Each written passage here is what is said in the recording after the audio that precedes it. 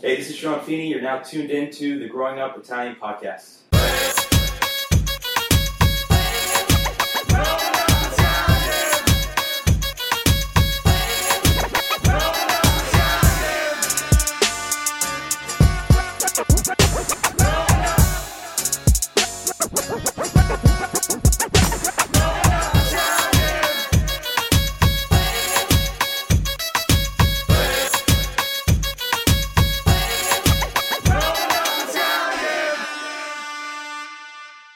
Yeah, I know Williamsburg.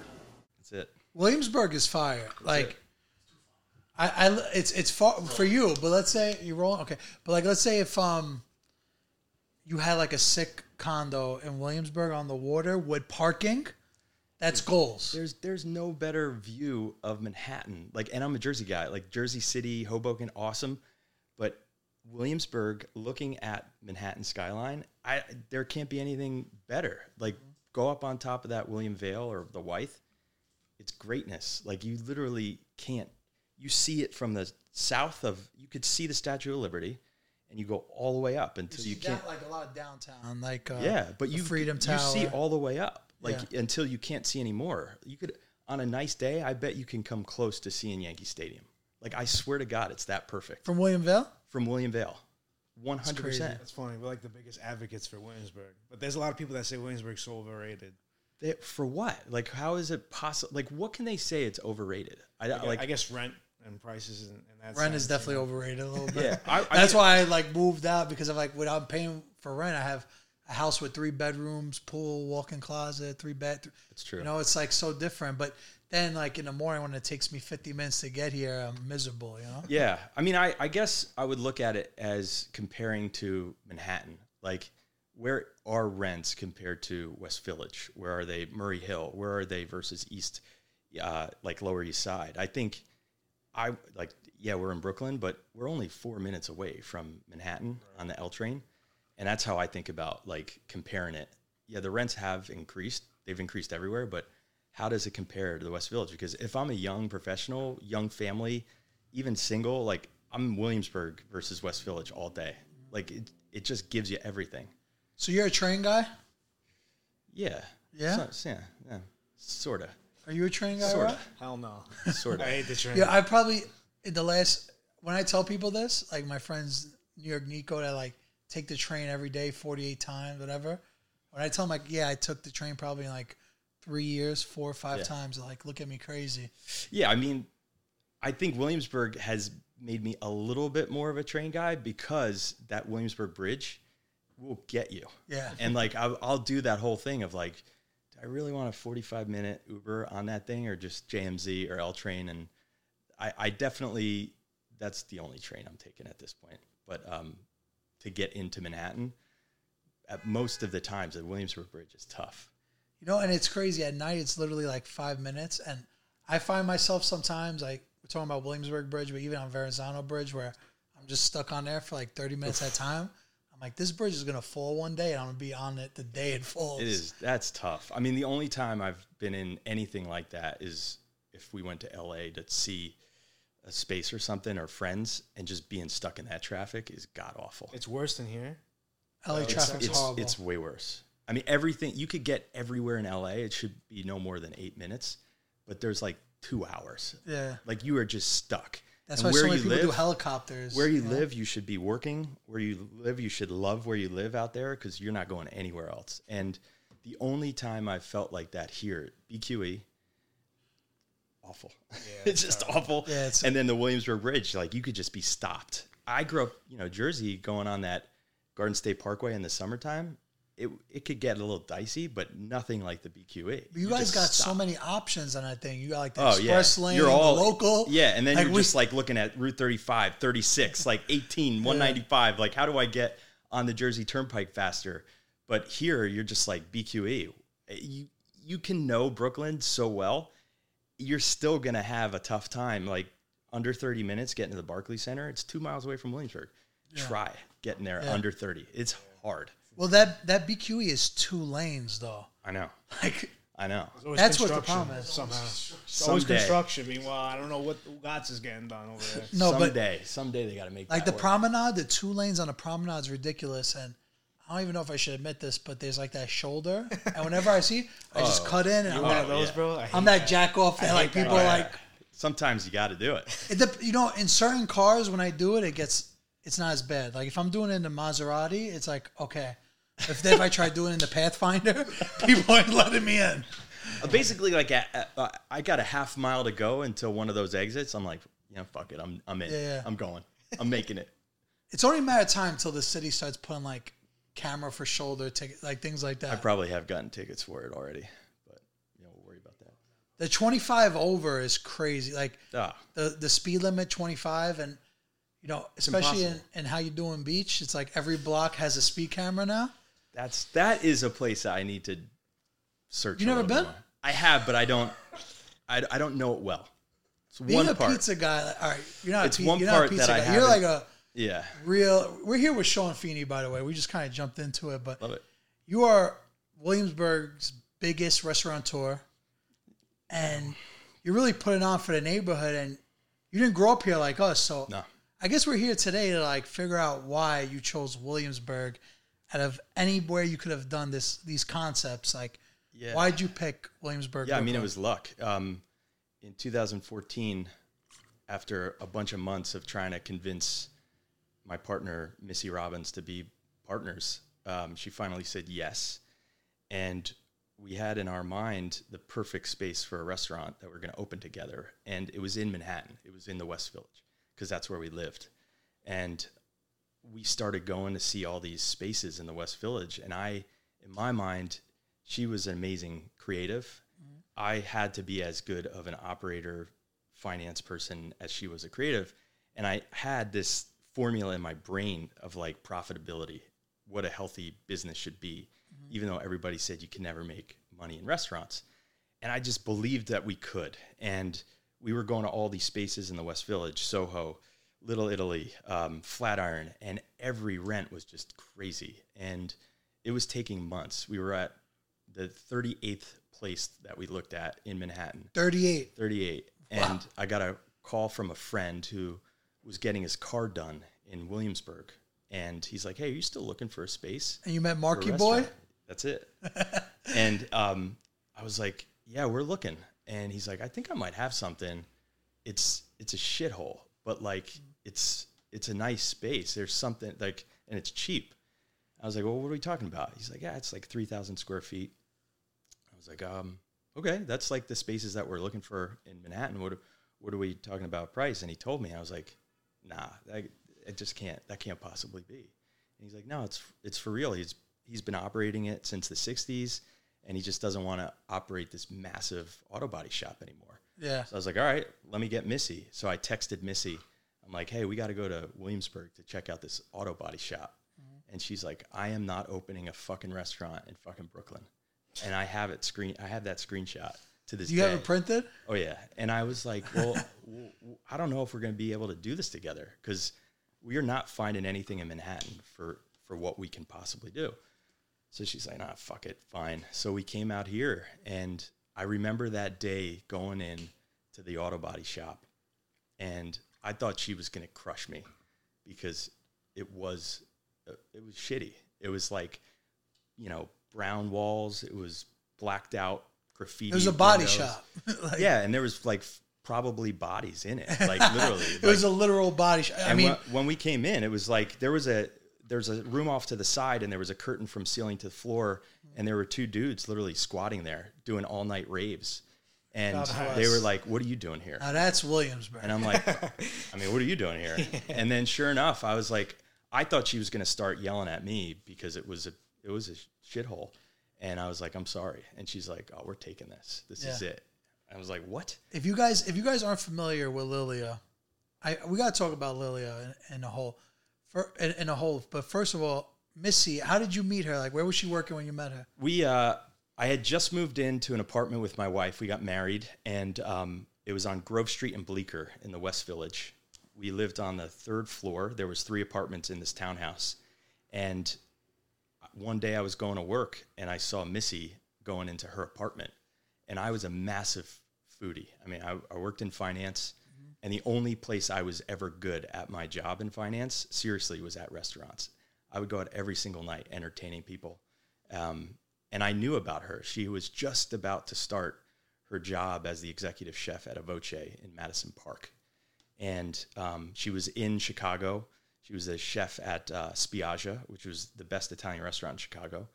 And I had just read this whole article about her coming to New York, and I saw her, and I'm like, oh my God, you live in our building? And she thought I was a creep. You know, I was like, I was fanboy. Did she have a big social media following? No, at that time, no. I mean, people knew about her. This was going to be her biggest shot, though. Like, she was coming to New York City. She was from New Haven, Connecticut area.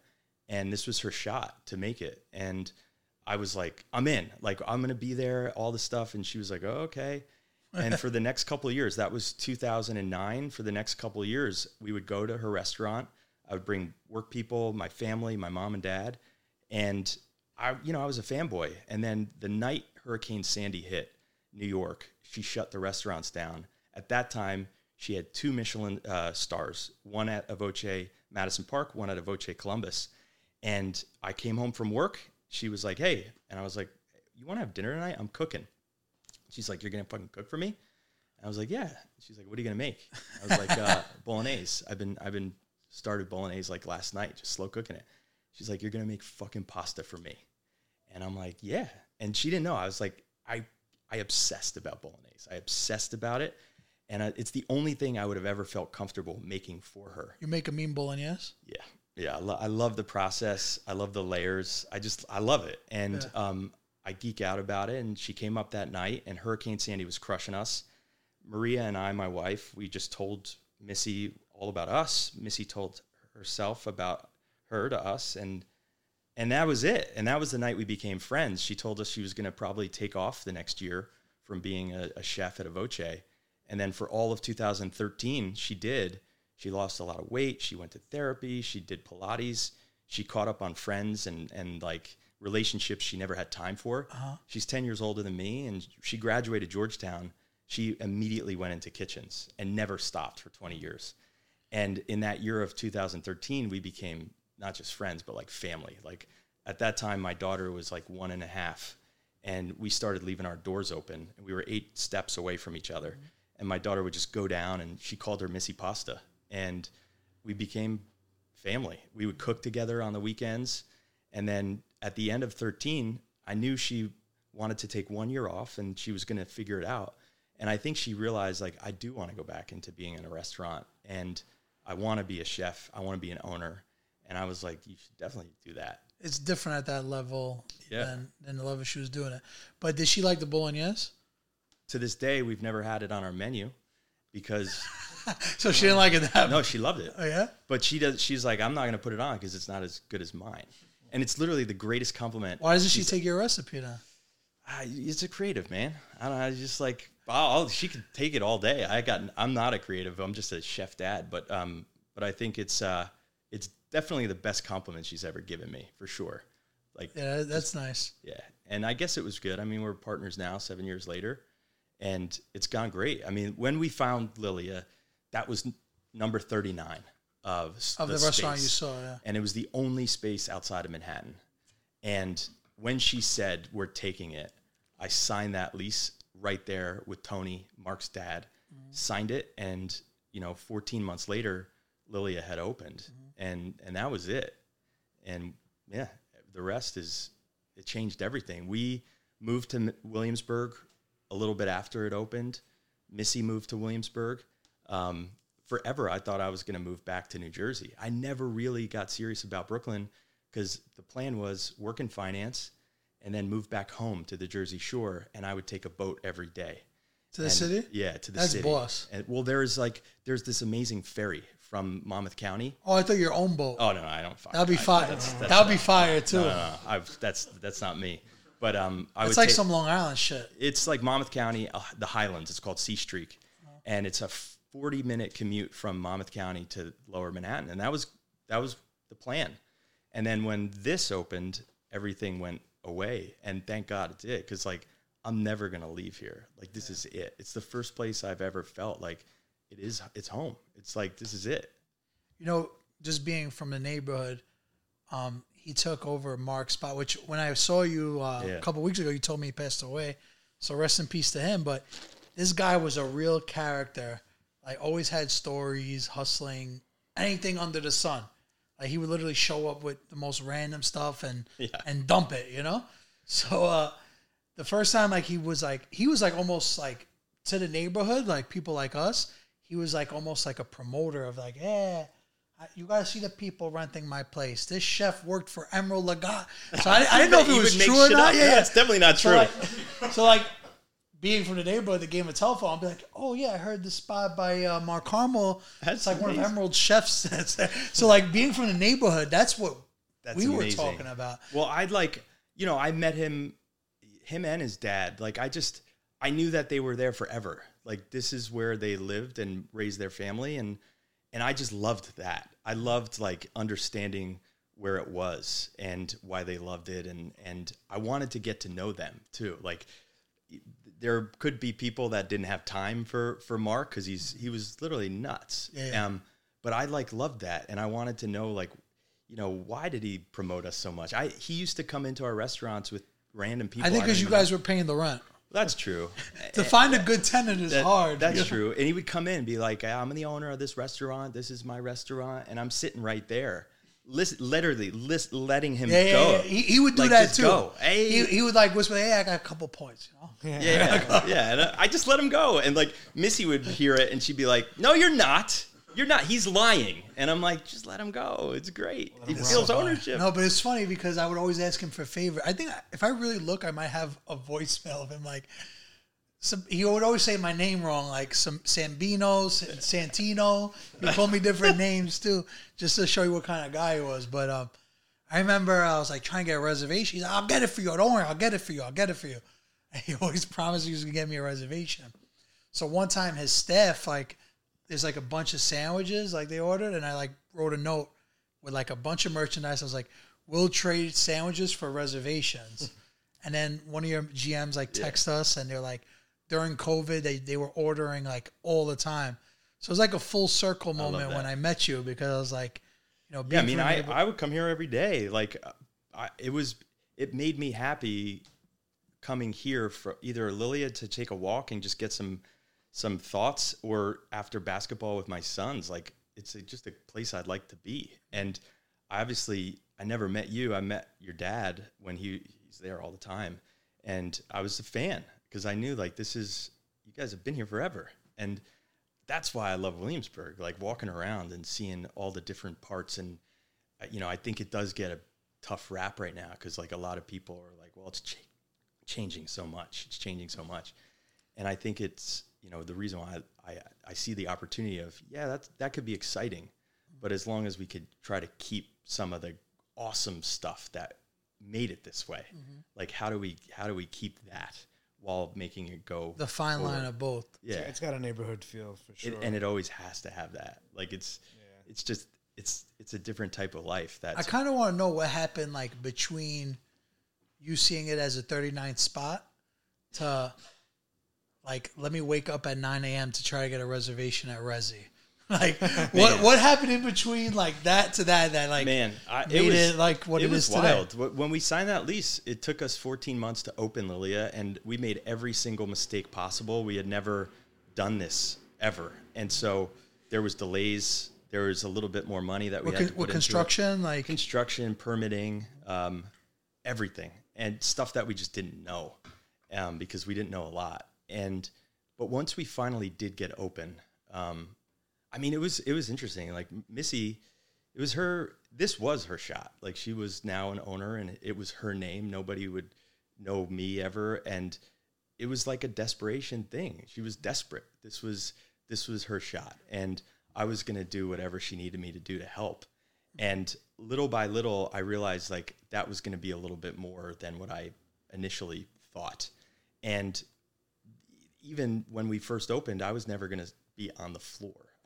That was not going to be my role, but I was. Every single night I was coming, I was seeing people that I knew, I was meeting new people that I was like, I love doing this. I loved figuring out every table had like different reasons for being there. Every person at that table were different.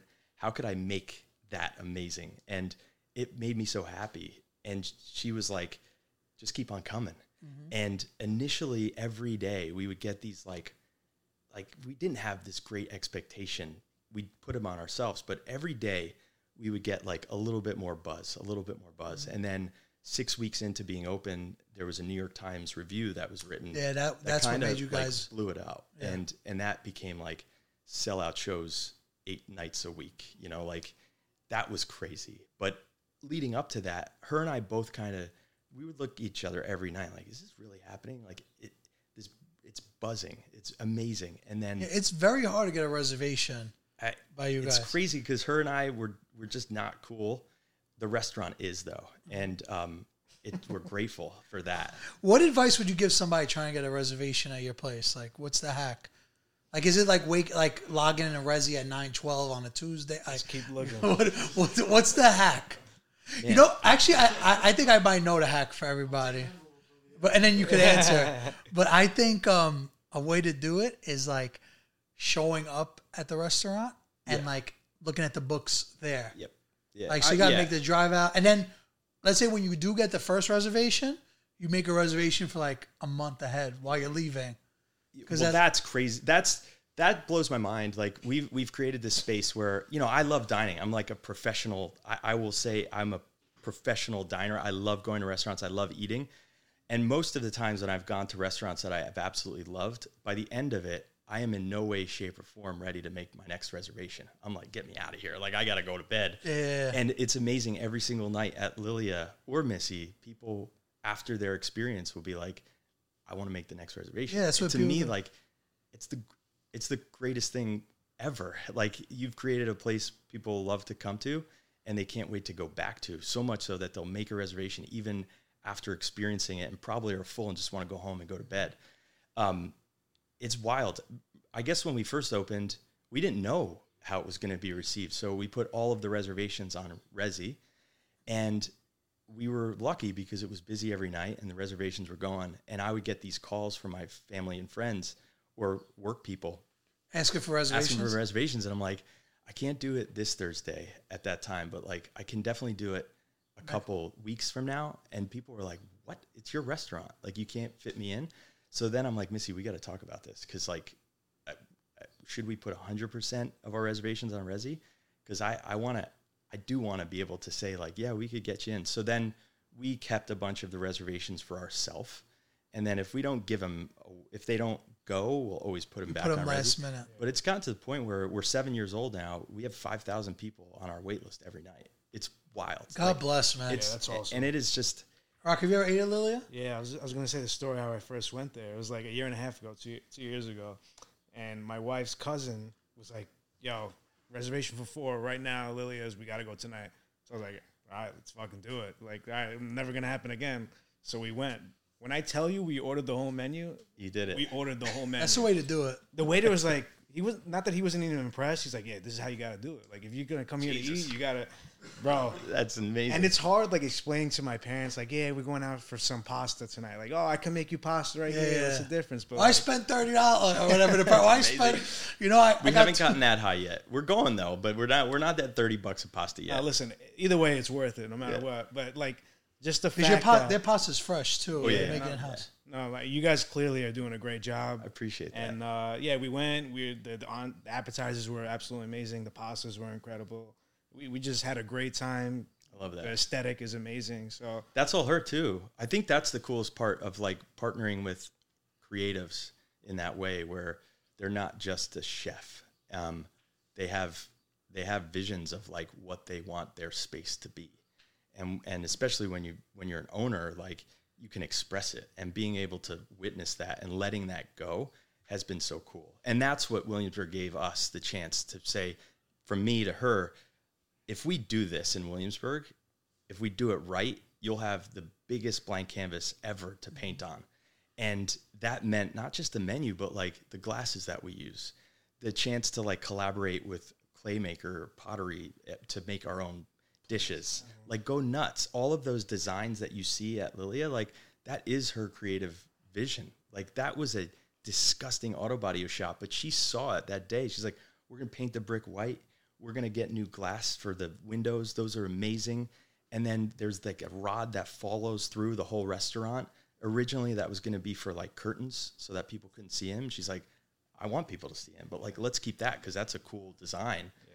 And it's that, like the wood fire, she had that in her mind. Like she wanted that to be the thing, and warmth that would come out to everybody. It's just really neat. And it's something that I never thought would have happened. But even Missy now, we have that restaurant. How many years after was Missy? We opened that 2 years after Lilia. And it was double the size. We only have 72 seats inside of Lilia and about 130 inside at Missy. Mm-hmm. And again, like people are going nuts. They're like, you're going to open an Italian restaurant a mile away from Lilia and you're just going to serve pasta and vegetables? Like, what are you doing? And we're like, no, we're going to be really intentional. Those are the two things that are the most popular at Lilia, and we're just going to go hard on that. The food is like very similar to like it's the same style. The pasta is like very similar. There's no overlap on like menu, but the style of the way it's cooked is very similar. We don't have wood fire at Missy, but we do grill a lot of our veg. We do have steak on the menu at Missy like we have at Lilia, but there's never overlap, but the style is very similar. And she's got a style at this point. Yeah. I was going to ask you, when you started Lilia, were you obviously were in finance. Did you stay in finance or were you like all in? Yeah, for 3 years. For 3 years, from 2016 to 19, I would let the pastry chef go in the morning at Lilia, then go to a hedge fund. What time in the Soho. morning? It was like 4:45 a.m. Oh my God. I would get to my hedge fund office at 5:30, where I was an employee at, and that was in Soho. And then I would take an L train back to Williamsburg at 5 p.m., see my wife and daughter. At the time, we only had one. And then I would be on the floor 5:30. And I would stay there for as long as possible. For the first 2 years. So you work like 18, 19 hours a day? Yeah. Oh, yeah. Jesus. Yeah, and it was weird because, like, it sounds crazy, but it never was at a point where I was like, this is nuts. So I think the reason why you enjoyed like working there is because your hobby is like going to restaurants. Yeah. So for you, it was like, it wasn't work. It was just, I was in my natural element. Like, I think a lot about it when it happened. I was really amazing in finance for the purpose of building relationships and networking. Most of the time I was doing that my best in restaurants every night. I would make the reservation. I knew every story about every restaurant. I knew most of the people that worked at that restaurant and their stories, so that everybody that was there that night, we could just be comfortable and be there for the reason why we were, just to get to know each other, talk business, build trust. And then when this restaurant happened... Go through of the experience of going out to eat with you, what it's like. Just what would we be able to expect if we went out to eat with you? Just excitement. You're definitely going to get a text message hours before we actually are there, with reminding kind of like that the heads up of like, this is where we're going. This is why it means a lot to me. Make sure to bring cash so we don't have to bring six cards. We got to duke everybody. But you got to this is the dish that made me love this restaurant. This is the person behind the reason why it's so special to me. And just be ready for a great night. So you get a text, and then when we all sit there, most of the time, like, there won't be a menu. Like, So you just sit down. No, we don't need that. Yeah, and like, let's just I'll do the ordering for everybody, and we're gonna get all the hits. You're gonna know exactly why we're here. We gotta go out to eat anytime. There's nothing better than going out with somebody that knows what they want and like already has it set for the table. That's why I don't like going to eat at new places that much too, because. Or if I do, I'll like look at the menu and what are they known for? Exactly. Like, that's the thing. Like, I'm a fan of restaurants. So like I'm always going to be on the side of positivity versus critical. Like, I don't go into a restaurant ever thinking like, let me see what they're not good at. I want to go into a restaurant being like, this place exists. They have to be good at it, something. And I want that. Like, I want to experience why they did this thing. And for me, that's the beauty of it. It's the food, it's the design, it's the feeling you get when you're consuming that experience that I've just always loved. So when I bring friends or family, work people into a restaurant, that's what I want them to feel when they leave. So when Lilia opened, it was just this natural thing that I loved doing. And I was no longer sitting at the table. I was serving. And that was the coolest thing ever. So you like knew the experience that you would want. So you would give that to the customer. And then the challenge was figuring out like, no, not everybody was like that though. Like there were some people coming to Lilia that were there for a business meeting, and I needed to figure out a way to allow them to have that experience and not screw anything up. Mm-hmm. But then there could be a table of 6 with 6 millennials with their phones and LED lights that just wanted TikTok things. And like, I was going to treat them differently than that table next to them because I wanted to tell them every story so that they not only got that content, but then they went to all their friends afterwards and be like, do you know the story about the muffalini? Like how that was created with pink peppercorn? Yeah. And like, to me, that was a beautiful challenge of how do I make the impression that everybody, like, it's the reason why they're there. And I have loved that. I'm going to have to put him on the hot seat. And since you're a professional restaurant goer, foodie, whatever we want to call it, you know, a lot of people do it for a living. You're doing it, you're putting out the product. But being that you come from that background, you love going out to eat, what are the best 5 Italian New York spots? Oh. Or I should say, what are the best 5 New York Italian spots? That still exist or that changed my life? That still exists? Oh, well, actually, let's do that still exists. Yeah. So the ones that changed my life, February 3rd, 2005, I went to Babbo for the first time. Babbo, Babbo, Mario Batali. It's what made him famous. It's closed now, right? It's still open. Oh, it is? It's still I've never open. been there. But to me, that changed the way I thought about food in restaurants. Up until that point, I was in New York City for 2 years, and I thought, as like a finance person, you had to go to steakhouses every night. And in 2 years, I did something that my grandmother always hoped I would do. I gained a lot of weight. From steakhouses? Yeah, because I would go to Smith & Wally's, Sparks, Wolfgang's, Strip House, Peter Luger's. Luger's. I was going to every steakhouse every single night, 6 nights a week. And one night after a dinner at Sparks, I had a friend tell me, hey man, like you love this. Like it's clear you love this, but why do you keep on going to these places?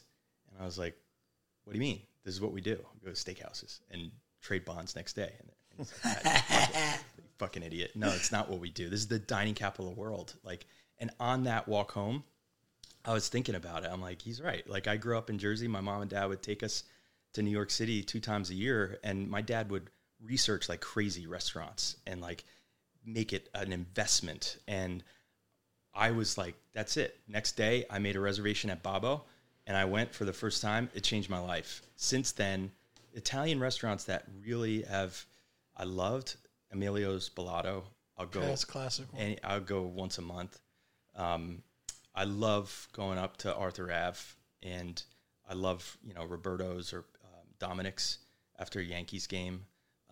There was an Italian restaurant that still exists in the West Village, but there was a guy by the name of Renato Migliorini, and he passed away, I think 2013, 14. But we would go there every Sunday night. It was like our little neighborhood spot. The restaurant was called Piccolo Angolo on Jane and Hudson. I loved that restaurant because they did a couple things well, but they always made you feel amazing. And it was really Renato that did. His daughter, Maria, works there. His son, Peter, works there. And they just made you feel like you're a part of them. And those were the restaurants that just made me like love restaurants like in New York City. Mm-hmm. So I would say Babbo, Emilio's Bellato, Piccolo Angolo. Yeah, Piccolo Angolo, Dominic's up in Arthur Ave. And if I had to take one more, I would probably say, East Sodi in the West Village. See, the only place I've been to was Emilio's. Yeah, of all those places. So East Sodi is a huge inspiration for Lilia. It's on Christopher and Bleecker, right around there, and it's an amazingly small restaurant, but Tuscan. It's perfect. It's a perfect restaurant.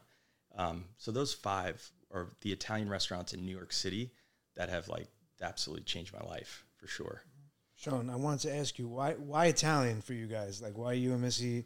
Yeah, Missy's it's crazy. background helped Yeah, big time? Missy's a Jew from Connecticut, and who went to Georgetown, and I'm I got an Irish last name, but I'm 50% Irish and 50% Italian, and I think her parents just have they are very similar to my parents, where they just made their biggest investment in life in their family, and a lot of it had to do with the experiences that they could provide us. And those experiences were dinner every night together. For me, every Sunday, we would have both my dad's family, the Irish side, and my mom's family, the Italian side, would come from North Jersey because they grew up in Paterson, and they would come down to the Jersey Shore where we grew up in Manasquan every Sunday, and we would have these massive suppers. And, we would have just all the Italian aunts and grandmas cooking. And I remember things like vividly the first time I had mozzarella when I was 4 and the summer one was playing. Like, I remember moments of tastes, but what was happening when that happened. And we would go on vacations together as a family. They invested heavily in those, and Italy was a place where they were proud to take us. And a lot of these places, most of them, were places they had never been able to go to growing up. So my dad would go to all these Barnes and Nobles and get a bunch of books, Fodor's, Zagats, and he was like an encyclopedia of information.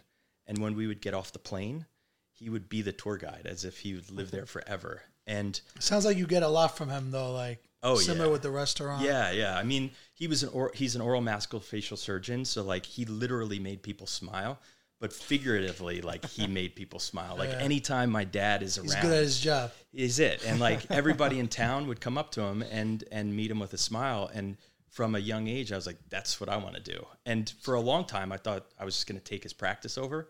But then, I didn't. But I realize now it's like, I just want to make people smile. I don't need to fix their face to do it. You do it with food, food and experience. Yeah. But that was it. I think just like hosting people mattered a lot to us. And then in New York City, like my mom and dad would take us 2 times a year to a Yankee game, and then to the Radio City Rockettes show. So I'm 42, and I've been to that show 40 times. Every single year, we surprised my mom on Thanksgiving with tickets to see the Rockettes. And those experiences growing up were amazing, because I remember coming through the Holland Tunnel and always trying to see where New Jersey became New York in the tunnel. Like the sign? The sign. And I loved like beating my sister to see it first. I love that. And I just remember like it would be December, and my dad would make these reservations. We would park at Radio City, go up Fifth Ave, take a horse and buggy ride, go to Mickey Mantle's, which was the greatest sports bar of all time, and then go to the show. But then my dad, for months, would research which restaurant we were going to go to. And most of the time, it'd be down in Little Italy, like Angelo's and Il Cortile. Mm-hmm. And he would literally pull his windows down, the sunroof down on his car, and blast like Sinatra. Summer when? And it would be the middle of December, and it'd be freezing out. And we got like Bing Crosby going on. Like it would, and I just remember those moments, and we would always be in shirt and tie, and it was like a special thing. So I think those experiences my parents invested heavily in mattered. But the Italian stuff, like that was my upbringing, like every Sunday. I feel like Italian restaurants need more than one category. Yeah. Because, like, let's say Missy and like there's red sauce. Yeah, those are like red sauce joints. There's like Italian style, like, and you'd go to Sicily versus Biella is where my family's from in Piemonte, and like it's different style of cooking. Like there's coastal more butter and but there's seafood, and there's like risotto. Like up in Biella, that's what you have. Mm-hmm. Bagna cauda is what we grew up eating almost every celebration. Birthdays, New Year's Eve, we would have big bagna cauda, warm bath, anchovy, olive oil, and garlic in these like boiling hot pans. Uh-huh. And we would have skewers of meat and chicken and shrimp and raw vegetables. And we would just dip it in to that hot bath. Sounds amazing. And you would just like wait there, and we would have all of my aunts, uncles, grandparents, everybody around, and everybody stood. And we would have this crusty bread and really cheap red wine. And we would always, bet who's going to be the last person standing. And the kids would always go down first because we were just sopping up all that bread with the anchovy and the garlic. And then the guys would go down next because they were drinking so much wine. They were like, we got to sit down.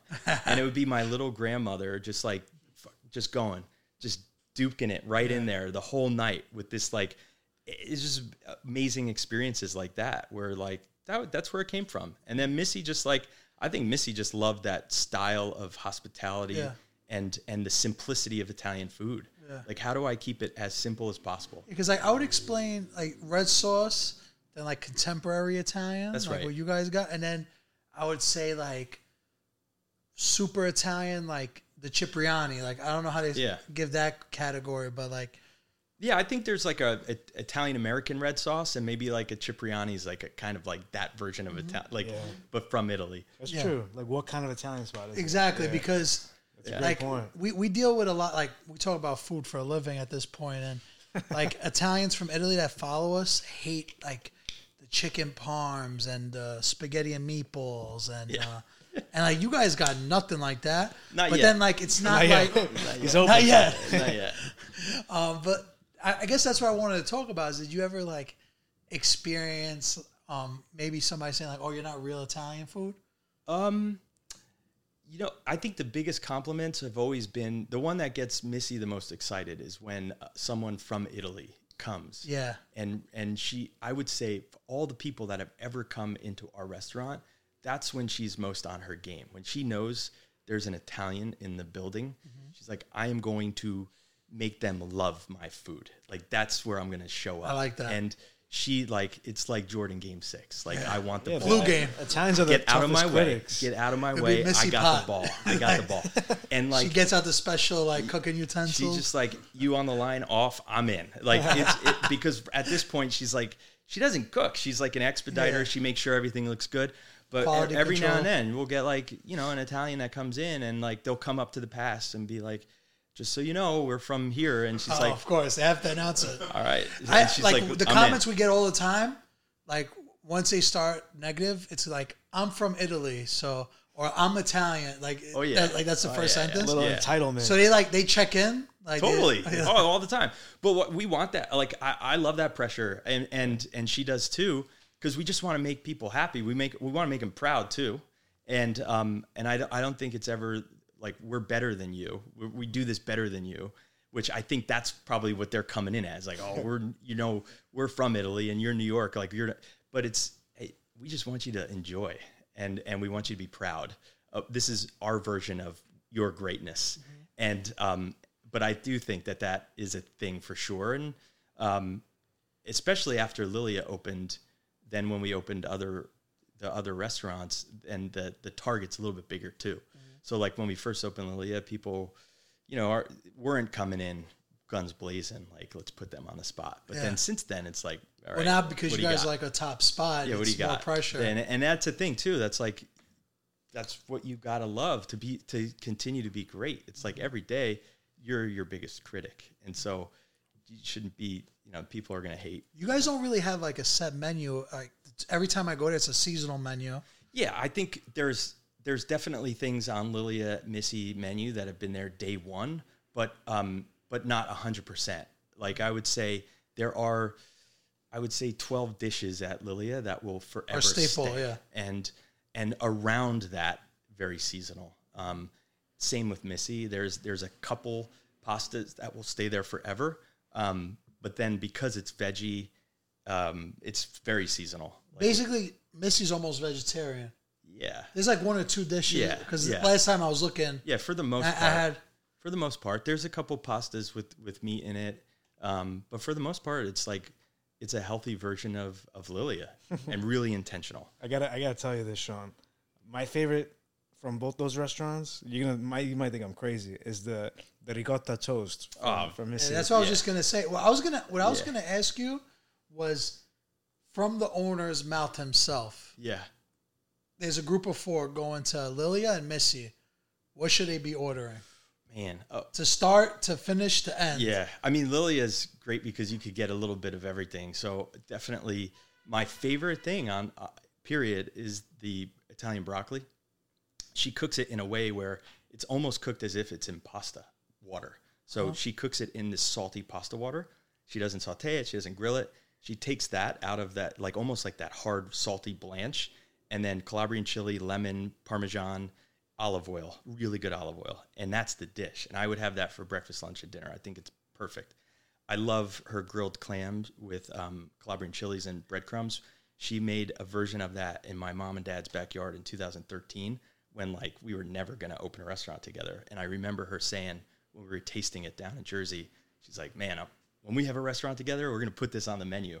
And then sure enough, like 3 years later, that was the first thing that went on the menu. Love that. There's these mussels that are on the menu as well with these green butter. It's just out of control. The green butter, you could... Green butter's nuts. I mean, I drink it. I'll drink that green butter. And then there's a fish that I've loved since day one. It's a black bass, salsa verde, and a Yukon potato. That's it. From Lilia, that's it. And I know I didn't say any pastas. Yeah, you didn't say any pastas. Yeah. I was like, what are we doing? Yeah, I mean, that the malfadini and the agnolotti are the two things that made us famous. Nongelette, that's the most popular, I would say, right? The Malfadini with the pink peppercorn and Parmigiano, but then the agnolotti that has the saffron, honey, sheep's milk, cheese inside. Though that's from Lilia. Missy, like, there's this. Hold on, we skipped dessert. Oh, the Italian job. You're not getting away without doing it. Yeah, the Italian job. That's like honestly, it's a pistachio ice cream, right? It's soft serve vanilla gelato with honey, olive oil, sea salt, and fennel pollen. Yeah. So fennel pollen is like, she calls it magic dust. It's her secret ingredient always. Whenever she wants to bring something to like the next level. She sprinkles a little fairy dust on that? Yeah, that's it. and that dessert, like, it's hard to, I don't like to say, well, that's the best of all time because it's ours, but like I have yet to find a dessert in my life that has made me so messed up after eating it for the first time. Oh, it's delicious. And that was the whole thing. Like that was a off menu item one night. Somebody asked her to go crazy, and that's what she made. And for many years, we just didn't put it on. I would love to do that one day. Just tell the restaurant, just go crazy for dessert. Something off menu. You're allowed to do that? I can't do that because I'm too big. Like, if I do it as a big guy, I go, fat boy wants it. Fat boy again. Actually, so it was brownies. Funny. The people that asked her had just gotten back from Italy for 2 weeks. And they were like, we got back yesterday, and we're actually here the day after because we've been thinking about Lilia since. And like, we just wanted to come back, which is an amazing compliment. And that kind of like buttered her up because then they were like, hey, can you make something off menu? And she's like, yeah. So that was the olive oil and gelato. Like, I see that a lot now, but I remember the first time I saw you guys, I'm like, what are you doing? Like olive oil? But until you try it, it's ridiculous. The coolest thing is when white truffle season's in, and instead of fennel pollen, we'll shave white truffles on the gelato. And it's like, there's been a couple big chefs to come into the restaurant, and my role during truffle season is the chief truffle officer. Like, it's the job that I love Chief most. Truffle Officer. Yes, yeah, CTO. That's an important title right the there. CTO. And I love it because I just get to walk around with a truffle and a shaver and just go wild. Yeah. So like coming up to somebody. Yeah, literally. You know, did you ever try Mammo, the restaurant Mammo? Where's that? It's on Broadway. So we literally just ate there yesterday for Mother's Day, and they had like a white truffle pizza. Wow. We gotta go. You're a food guy. Me and you will go there. I'm in. And man, it was like one of the crazy. Like, they had a risotto white truffle. They're known for the white truffle. So if you like the white truffle, no, it's in Broadway over here. Manhattan. Yeah, it was like 20 minutes from here. I'm not super good with like neighborhoods and stuff like that, but that's a spot. I'm always down. There, yeah. Like I love finding new places all the time. Like, it's like Cipriani, but like a little different. And we went there with Sveta, who's like mad picky. Like, our friend that's the artist from Italy, like, he always wants to go to Cipriani, and we ate there, and we was just like, "Yo, this is And incredible." he enjoyed it? He loved. He likes it. He wants to change reservations around and go there again. I love that. That's great. So, what would you get at Missy? Oh, Missy, it would just, I mean, the tortelli pasta it's like spinach ricotta filling and brown butter. That's the dish. And like, to me, that's probably the best pasta I've ever had in my life. It's like the tortellini shape almost. Yeah, exactly. And that has to be the one that I get all the time. Then for veggies, there's always artichoke with the salsa verde. And then whatever veggie that they're putting on the ricotta toast, just get it. It's just like, it's the best. I had mushrooms with it. And I hate mushrooms, but I love those. They're like steak. Yeah, it's I crazy. think I had like a broccoli or something. I was on the side. Sometimes so it's like a seasonal. It's seasonal. Sometimes there's what's best is August we'll do oven dried tomatoes. Those are crazy. Incredible. Those are crazy. Because like August tomatoes, like it's the greatness for that season. And oven dried with cracked coriander and a little bit of red wine vinegar on that ricotta toast. Forget it. So I usually would say 3 veggie and 1 pasta when you go to Missy. And then gelato for dessert. And then gelato, just get them all. You guys make the gelato, right? Yeah. I had the pistachio one. It was incredible. So crazy. And she geeked out.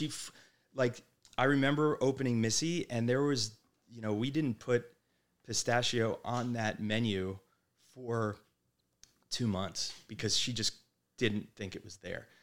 She wanted to do Italian gelato so right.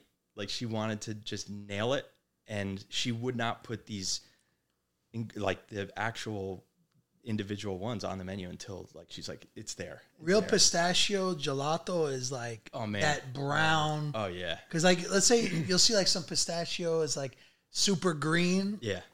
Feeney green, like that. Yeah. But then, the real, when you taste that, pistachio. Yeah, because you're getting the paste. Exactly. So that's really what changed the game for that gelato was using the fresh Sicilian paste, the pistachio paste. And it was once she found the right one, she found 6 of them. And then when she found the right pistachio paste, butter, whatever you want to call it, that was when it was that's it. Even the mint stracciatella is my favorite gelato on our menu. And she basically did all sorts of different ratios of mint, spearmint, peppermint, stems on, stems off, and wouldn't put it on until she's like, this is it. Pretty cool. Who taste tests all of everything? You? Yeah, I mean, yeah. That's a sick gig. Yeah. We got to write notes, version 1. I walk a fine line. I'm there if she wants me. Right. Gotcha, I want her, she has the best palate of all time. And I always love when she asks me what I think. And then she'll find other people on our teams that have good palates, and she'll do that too. But yeah, it's always a nice compliment when she's like, hey, I want you to taste this. That's good. I never felt less of a chef than I do right now. I just put chicken cutlets in between 2 slices of bread. That's all I got. Genius. That's all I got. You should see me on a Sunday. That's all I got. That's it. Well, I actually want to talk to you about Feeney because Lily and Missy are tremendous. They're great restaurants, but pizza is another game. Yeah. Pizza is, I feel what you're doing at Feeney is probably more you. Yeah. It's more your vision. It is. And I'm grateful because, there was many times when Lily and Missy were going that I threw out the idea of having a pizzeria. And they were like, ha! And she said, no, I'm not into it. I don't want to put myself in that game because that's crazy. Yeah. It's 2 separate businesses. Yeah. Yeah. But, she is involved. She's an investor and a supporter in it. And I'm so lucky that we were able to do it because, I obsess about pizza coming from Jersey. Those neighborhood pizzerias in Jersey were a big part of my life growing up. And when I moved to Manhattan in 2003, every single Friday I would go to a different pizzeria and invite friends. And it was a big thing. And I love pizza. And so in 2020, towards the end of the year, I was walking by the space on Bedford Ave, and I just would stare into this little space. And one day there's this guy, Papo, who's like the mayor of Bedford Ave. And he's like, hey, you going to take that space or what? And I'm like, yeah, I think so. And he's like, what do you want to do there? I was like, pizza. He's like, yeah, fucking pizza. Do pizza. And I'm like, all right. And the next day I walk through the space and I'm like, I'm going to take it. And then for a couple months later, you know, I came up with a plan on how I wanted that, you know, my version of a New York City slice shop to be. And when I brought it to her, she thought I was crazy. Her first response was like, oh, you're a chef now? And I was like, no, I'm not a chef. And luckily, you know, we were able to work through a lot of things. And we have someone who worked with us from a young age at Lilia when we opened, and Missy. And, you know, I was able to say to him, like, can you get excited about making pizza? And he's crazy. He's like, yeah, I can. And for a year, we had that space. We came up with... You're just paying rent like... No, we had a good deal. But, yeah, we didn't pay rent until we opened. Oh, that's a great deal for a year, yeah.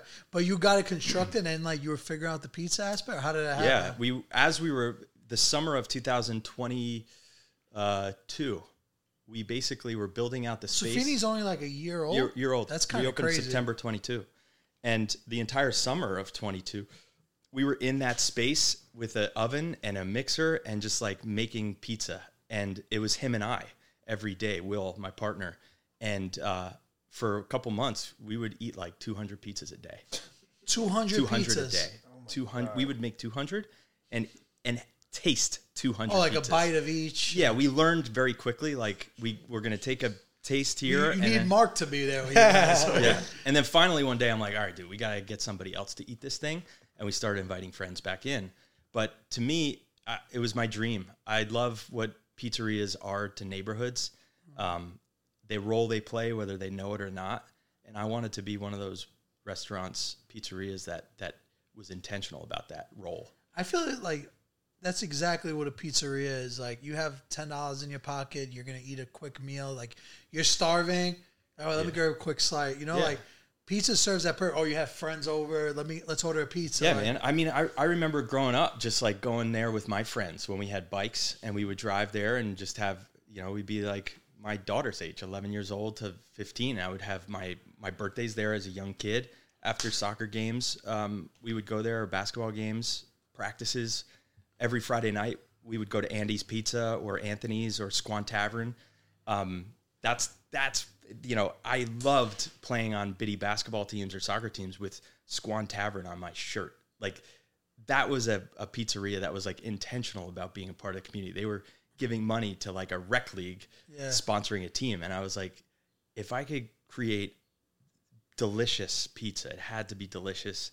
And then if we got people that were just like welcoming and deliver hospitality in a pizzeria, then we could be really intentional about the impact we have in that neighborhood. And I think like that's what I'm most excited about. Like, how do we do, you know, that pizzeria just elevated? How do we have hospitality and get people that work with us that are, when you walk in, hello. Like, I think that's what I want to really try hard to do. And then how do we make the neighborhood better? Like, instead of giving $200 to a local sports team to put that on the jersey, like, can we actually do something even bigger and like buy a bunch of garbage cans to pick up all the trash on the street, and then hopefully redo a basketball court here and have like a tournament in the summertime? Like that's kind of where I want to go with this thing. We got to like figure this out, because a lot of people say this. Is Jersey pizza better than New York pizza? Because, man, I would have said no. Because you kept talking about Jersey pizza. Yeah, I mean, I would have said no because I was so like proud to be in New York City. I'm like Lucali and like Joe's Pizza at 2:00 in the morning and all these great DeFara. I went on a crazy New York City binge of pizzerias, but now thinking about it, like Jersey pizza stands up. Like there's this Star Hill Tavern in South Orange and Razza. I think like if you write a book per capita, you're saying? Yeah, like I think if you write a book about pizza, like Razza in Jersey City should have like a picture of them next to that original definition of pizza. Like to me, it's amazing. So I don't know. I think Jersey and New York, there's nothing like Brooklyn pizza. Like it's just the best. It's the capital of the world of pizza, but Jersey definitely comes closer than any other place. Connecticut third? I don't even know. They burn the shit out of it, right? Like, it's just like I actually burn. never tried Connecticut pizza. We were talking about taking a road trip there. You should.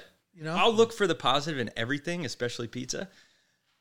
But A little too well done for you? Yeah, I like well done. I just don't like burnt. have you ever had New Park pizza? Yeah, Newpark's great. My favorite. I honestly think like it's hard to say what my favorite is, but there's one that doesn't get enough love.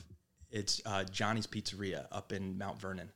It was I've heard people started talk in about 1942, and they have this hot pepper pizza that I'll go every single day forever just to get that. And there's just one of them. It's Johnny's Pizzeria in Mount Vernon, and that hot pepper pizza is legendary. It's legendary. I feel like we talk about like New Jersey pizza all day, and nobody will know the spot. Like, all those places you said, I never heard of. But when we I'll talk take about you to Razza. I'll take you to Razza. yeah, all right, you we'll need go Razza. there. But when we talk about New York pizza, like you say, like okay, Joe's Pizza, like everybody in the world Yeah, knows Joe's L&B. Pizza. L&B. Yeah. Like, and you kind of got a similar style to L&B, but like you got that shaved Parmesan on top, which is cool. And that was all Will. Like I kind of, when Will and I were talking about the framework of Feeney, I wanted him to be creative with it, but I also wanted it to be New York City, like firm crust, well done, and just once we got that, it was you go off. Like we just got to nail the pepperoni and the plain pie, but. You know, he came to me. He's like, "What do you think about white pizza?" Yeah. And I'm like, "I don't it's really like a get clam it. pie, right? Or no? I was like, I never order white pizza Because you put lemon on there. put Right? lemon, and he was like, "Yeah, you don't order white pizza because it's usually not that good. It's like baked ricotta and mozzarella, And there's a no blob taste, of and like ricotta, yeah." And he's like, "I'm thinking like like a cheese board." And I was like, "Whatever, like, what? Just do it, and then let's see what you got." And he made parm fonduta and fontina that gives it a little funk, and then mozzarella, and then he finishes it with lemon, and I'm like, God damn it, it's amazing. And to this day, it's like it has become one of the best sellers. If I had to pick a picture to represent which slice represents Feeney, which one would you pick? Man, like, what's your best seller? Is that an easier question? Like, is it no, white the or best square? seller is always just plain cheese pizza cheese? and pepperoni, but right now the white is right up there too. I think the thing that like got me most excited about when we were opening, when he put the tomato pie in front of me, where it's just simple San Marzano tomato, garlic breadcrumb, and then the Calabrian chili oil, and there's no cheese. And when I tasted that for the first time, it's like, this is so different, and it's exciting, and it tastes almost like a bowl of mussels, marinara. There's no seafood on it, but something about the garlic breadcrumbs gave me this like this thought back to when I grew up, having like a bowl of clams and mussels with red sauce, and that's my favorite. That's gotten me so excited about Feeney from the get go. And when people see it too, they're like, there's no cheese? And so people come in, they're like, I don't do cheese. Do you have anything? What's that famous, like, we posted a video recently, it was like a burnt-ass pizza with tomato on it. Or I don't know if we posted, but I thought it went viral on TikTok. And, like, a lot of the creators, like, reacting, like with the tomato pie, you know? Oh, God, did that come from Feeney? No, it wasn't for Feeney. Oh, because that's the other thing, there's too. like places in Jersey. That's a Yeah. big Jersey thing, the tomato. They do a lot in Philly. Yeah, tomato pies. Exactly, in Philly, too. So it's like a South Jersey. For sure, Cherry Philly Hill thing. around Yeah, there. yeah. And that was whole, Will like came up to me with this thing, and I'm like, damn, where'd you get this idea? He's like, what do you mean? You grew up in Jersey. It's a Jersey thing. And I was like, shit, I never had a tomato pie. But then there are like places in New Jersey that are known for that, like the Cherry Hill, Trenton, Philly area. But yeah, it's crazy. I mean, also understanding when you open a pizzeria in Brooklyn, and then when they start finding out who opened it, the amount of like criticism and the overall like oversight of what you're doing, it is outrageous. And like even more than just a restaurant, it's like it's amazing. But luckily we've been able to deliver and just keep on getting better, and we have a good team. I mean, none of our people have ever made pizza before at that restaurant. And now you're doing that. Yeah, like, and most of on them such are a in high level. school. Like we have, that's the coolest thing too. Most of the people that are a part of our team are high school students. Oh, wow. Which is crazy. And like they're making some of the best pizza in all of Brooklyn, and it's amazing to see them just get better and better and better. Meaning like faster, consistent, and that's exciting to watch. What makes a good slice of pizza to you? The dough. It's like the dough. Yeah, the dough's the most important. Yeah, I do think so. It's the bread. To me, it's the bread because a lot of people say like the sauce. The ingredients have to be great because like you could put up. You could definitely put up a pizza with a certain cheese and tomato versus one with elevated, and you go elevated all the time. But like to me, what makes everything stand out is just the bread. Like if you could really nail that consistently, that's it. And then you just find amazing ingredients. That's it. Yeah. And it comes down to like your business. Like, what do you want the business to be? Mm-hmm. I've yet to go to Feeney. Oh man, So- come Now on. you have to. But is it like half pizzeria, half restaurant, or is it just pizzeria? No, just pizzeria. Just pizzeria, Gotcha. slice joint. We got a friends and family room. Is that allowed? Yeah. Are we allowed to talk about the friends and family Yeah, room? well, there's like when I went into the space for the first time, I immediately saw this like little front part that was just perfect for a slice shop, and then they brought me back, and there was this like where there used to be a backyard, it was now a room, and I didn't want the pizzeria to be big. I wanted it to be small, but I also loved the space, so I was like, I'm just gonna figure it out back here, and it you know, it's my office, but then it's also at nighttime a place where we could entertain friends, but it's also a place too where That's to say it lightly. yeah, Where you see like people like Carl Anthony Towns eating back there and Kevin Love. How did like people like that did you come across? Is it just from restaurant thing? Or? Yeah. Really, I think it's interesting. Like I think everybody has a genius. I think for whatever reason, I'm just really good at becoming friends with people. Yeah. And I've collected amazing types of different people in my life, and definitely like the more famous ones have come after the restaurants have opened. Yeah.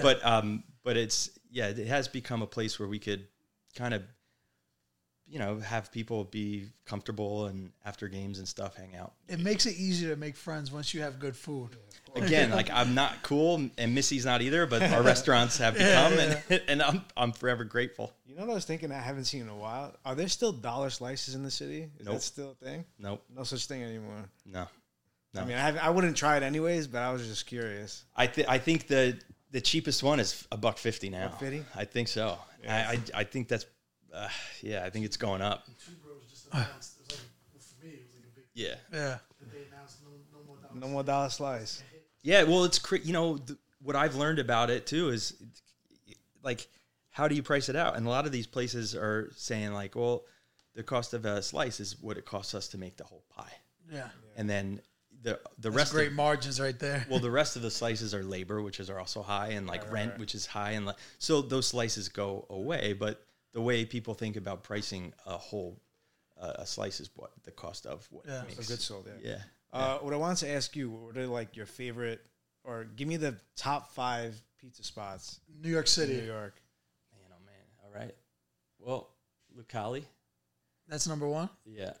Yeah. In New I York never City. ate there. In New York City, Lucali for me. DeFara when Dom was around back in the day. I love let's think about this. You going in Pizzas are like New York, like the restaurants, like New York slice, Napolitan, you know, like the Yeah, same yeah, kind of thing. Like Yeah, I'm trying to think of all the It's ones true. that have hit for me in New York City. It's I mean Joe's Pizza for many years. It was where I ended most of my nights. Home of Spider-Man. Yeah, and especially when I was in finance, most of my nights were ended there. Probably gave me a good 25 pounds. Tafara, Lucali, Joe's, You got 2 more for us? John's of Bleecker, for sure. Classic. Arturo's on Houston, coal-fired, and John's of Bleecker. Those are my 5 favorite. But I just love all pizza. Like Yeah. I'll find something great about pizza. So now I see you're opening a Feeney in Amagansett. Yeah. I call it. I say with an Italian accent. Amagansett.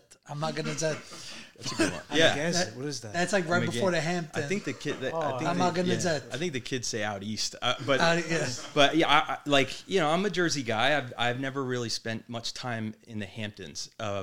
During the pandemic, You're gonna love it there. Yeah, it'll be That's nice. how you know you made it, cuz once you start hanging out in the Hamptons. Yeah, I had a lot of explaining to do to my mom and dad. I'll tell you that. They're like, wait a minute, you're not coming home You're this not coming summer? to the shore?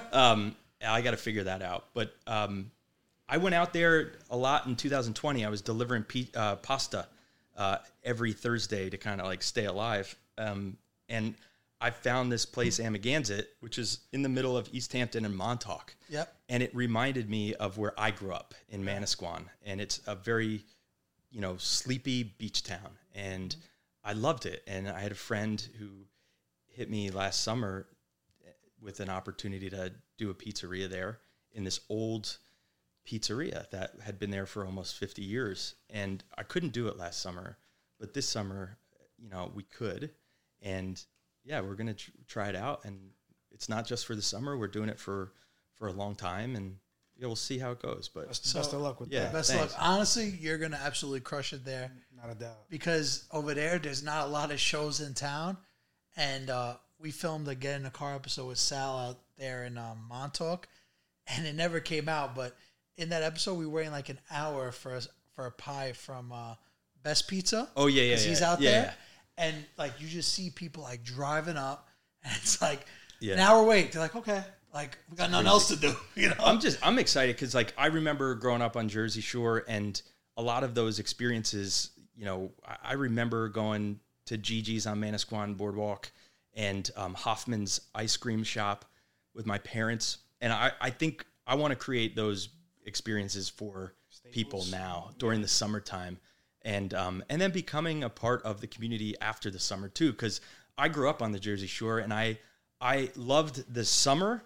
But I also loved when the Bennies went home. We would call the people Bennies. Bennies. Yeah. That was Bennies would go Were the home. Bennies? Yeah, and like that was an awesome time because people, I grew up there, people lived there, and I think we got a great opportunity to do that out there too. And hopefully at some point in my life we'll be able to open up on the Jersey Shore. But I do think like I could see Feeney being the one that like really like we branches. got another one coming in the fall in Brooklyn that it'll be announced this week. So we're excited about a little bit, and it's never going to be Shake Shack or Chipotle or Sweet Green. It's really what are neighborhoods that we could go into and impact them in a positive way, because I think what we're making, the pizza, salad, Italian ice, we can do that really well and consistently, and it's a great challenge to kind of like build that. I'll tell you what, you're definitely impacting Williamsburg. Man, I'm grateful. We love it here. This is our home. The people love you guys too, for sure. Yeah, it's amazing. It's amazing to just walk around and be proud of where you live. And I never thought I would have a opportunity to like make people happy like this. Yeah. Like when people, see you and they're like, thank you for this great meal. Now you're the celebrity. Now you're the food. celebrity. I'm definitely not, but Missy is, and it's cool. She deserves it. And it's been a good run. On behalf of us, best of luck on everything. Yeah, thank you. Thank you for coming on the show. I can't wait to like show the world like this story, and I love that. hopefully we could like come eat by you guys soon. And What are you talking about? we'll You do can some. come we'll do anytime some, you We'll want. do some. We'll do a podcast in the back room. Let's do it. Oh, that's it. right. That's right. You guys That'd be only 85% on Resi now. So. Friends, well, I always have them in the pocket. I always got some reservations in the pocket. You could always hit me up. Thanks a lot, Sean. Thank Thank so you much. guys. Thank you. Thanks.